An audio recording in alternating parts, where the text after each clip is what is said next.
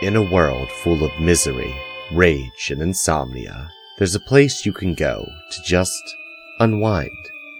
All you have to do is take a long walk into the mountains, and just past the Black House, the secret garden, you'll find a small cabin. Inside that cabin, you'll find the Hole in the Wall Book Club. So now that the Dreamcatcher's hung and the fire started, we invite you to pull up a chair and join the Losers Club as we explore the world of dirty pillows and 10-cent root beers. Hello and welcome to Hole in the Wall Book Club. I'm Anthony. I'm Alex. And we're here to tell you about our new show, which, if you haven't figured out yet, is called Hole in the Wall Book Club. Yep. Where we're going to read Stephen King books, a couple chapters at a time, and talk about them. I think the best place to start would be talking about our experience with Stephen King. Oh, yeah. You want to start, or?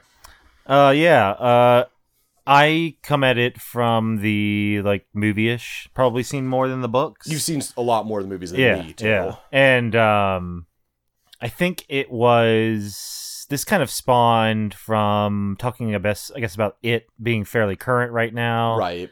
And your core guiding principle here, the Dreamcatcher. Yeah. And we were just talking about that. And then we kind of came together and not just cover the books, but also want to kind of build the Kingiverse. Right. We want to see how everything links together, and you can expect connect all wild those threads. Theory crafting. Oh yeah, this. Yeah. There's definitely going to be our personal biases and favorites that show up hardcore throughout. Oh yeah, I'm going into this with a theory that I'm going to work on fleshing out. Yeah. So I guess to get into my experience, I read a ton of Stephen King's older works when I was growing up, like middle school, high school, because my aunt worked at the company that printed them, and I would just get all the reject prints constantly.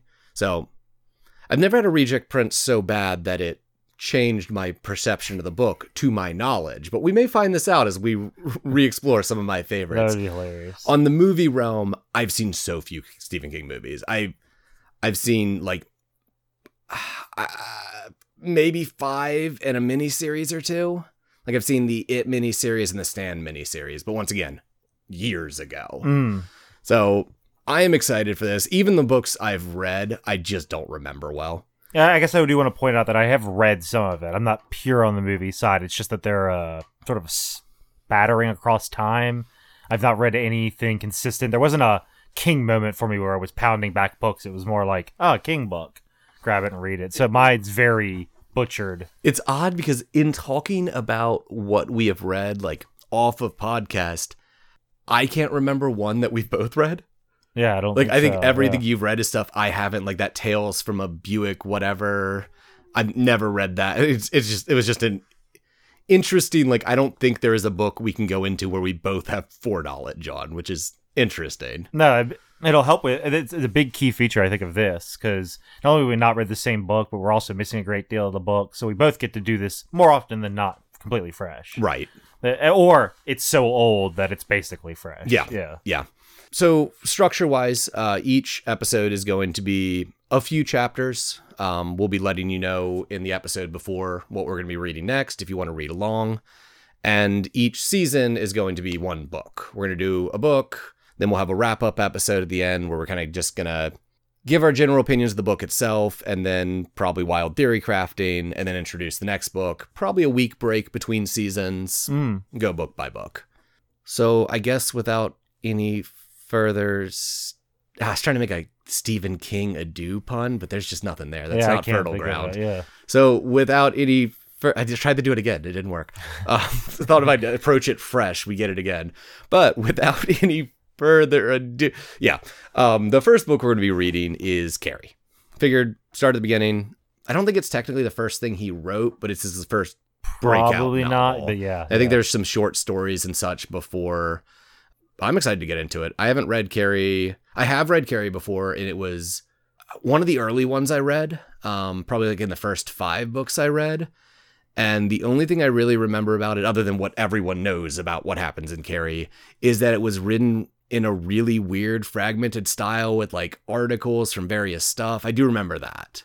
But I'm excited to get into it. Yeah, all I've got is the movie on that. The older one, because I think there's a newer one as well. I'm still uncertain if I've ever actually seen the movie or just seen parts of the movie. I'm still not sure. In the case of King, it's that there. I remember the era of watching TV a lot, and King stuff was the perfect. This weekend, this channel is running a bunch of movies, and a lot of King's movies until now were very B level. Mm-hmm. So it was all the free crap on TV, right? Which is honestly the source of about half of all of his movies I've ever seen, or miniseries, whatever they were. Like I've seen part of Misery in that exact circumstance. But yeah, so for Carrie, it's a little bit weird because normally we can just say we're going to read chapter 1 through 3 or whatever. With Carrie, it was written in parts. There's part 1, part 2, and part 3. So for the first section, we are going to be reading the first half of part 1. So looking at my Kindle version, that comes out to page 72, but we're stopping right before the excerpt that's titled From the Shadows Exploded, page 58. The page 58 being part of the text, not page 58 of Carrie. You see the problem here. So that is where we're going to be going to in the first book. God, we haven't even started Carrie, and I already just want to be out of it so we can have chapters. Yeah. We've checked Salem's Lot as... That has chapters. So I got real scared when I browsed through it because it has parts, but it has chapters within those parts. Minor spoiler, we do have a bit of guidance for what we're reading for a little bit. Yep. We are starting with Carrie, and then we are doing Salem's Lot and Shining. Those are logged the first 3 books that he wrote. And then from there, we're going to break it up a bit because we're not doing The Stand. Yeah, we're not jumping that quickly. If we do it at all, we're not going to it that quickly. If we do it at all, it's going to be because we have a wildly successful Patreon that allows us to run it simultaneously because we're going to be on The Stand for like 3 years. Yeah. But yeah, I guess until next time, we've been Stevie Kings and, well, you're going to read the book. Yeah. Yeah.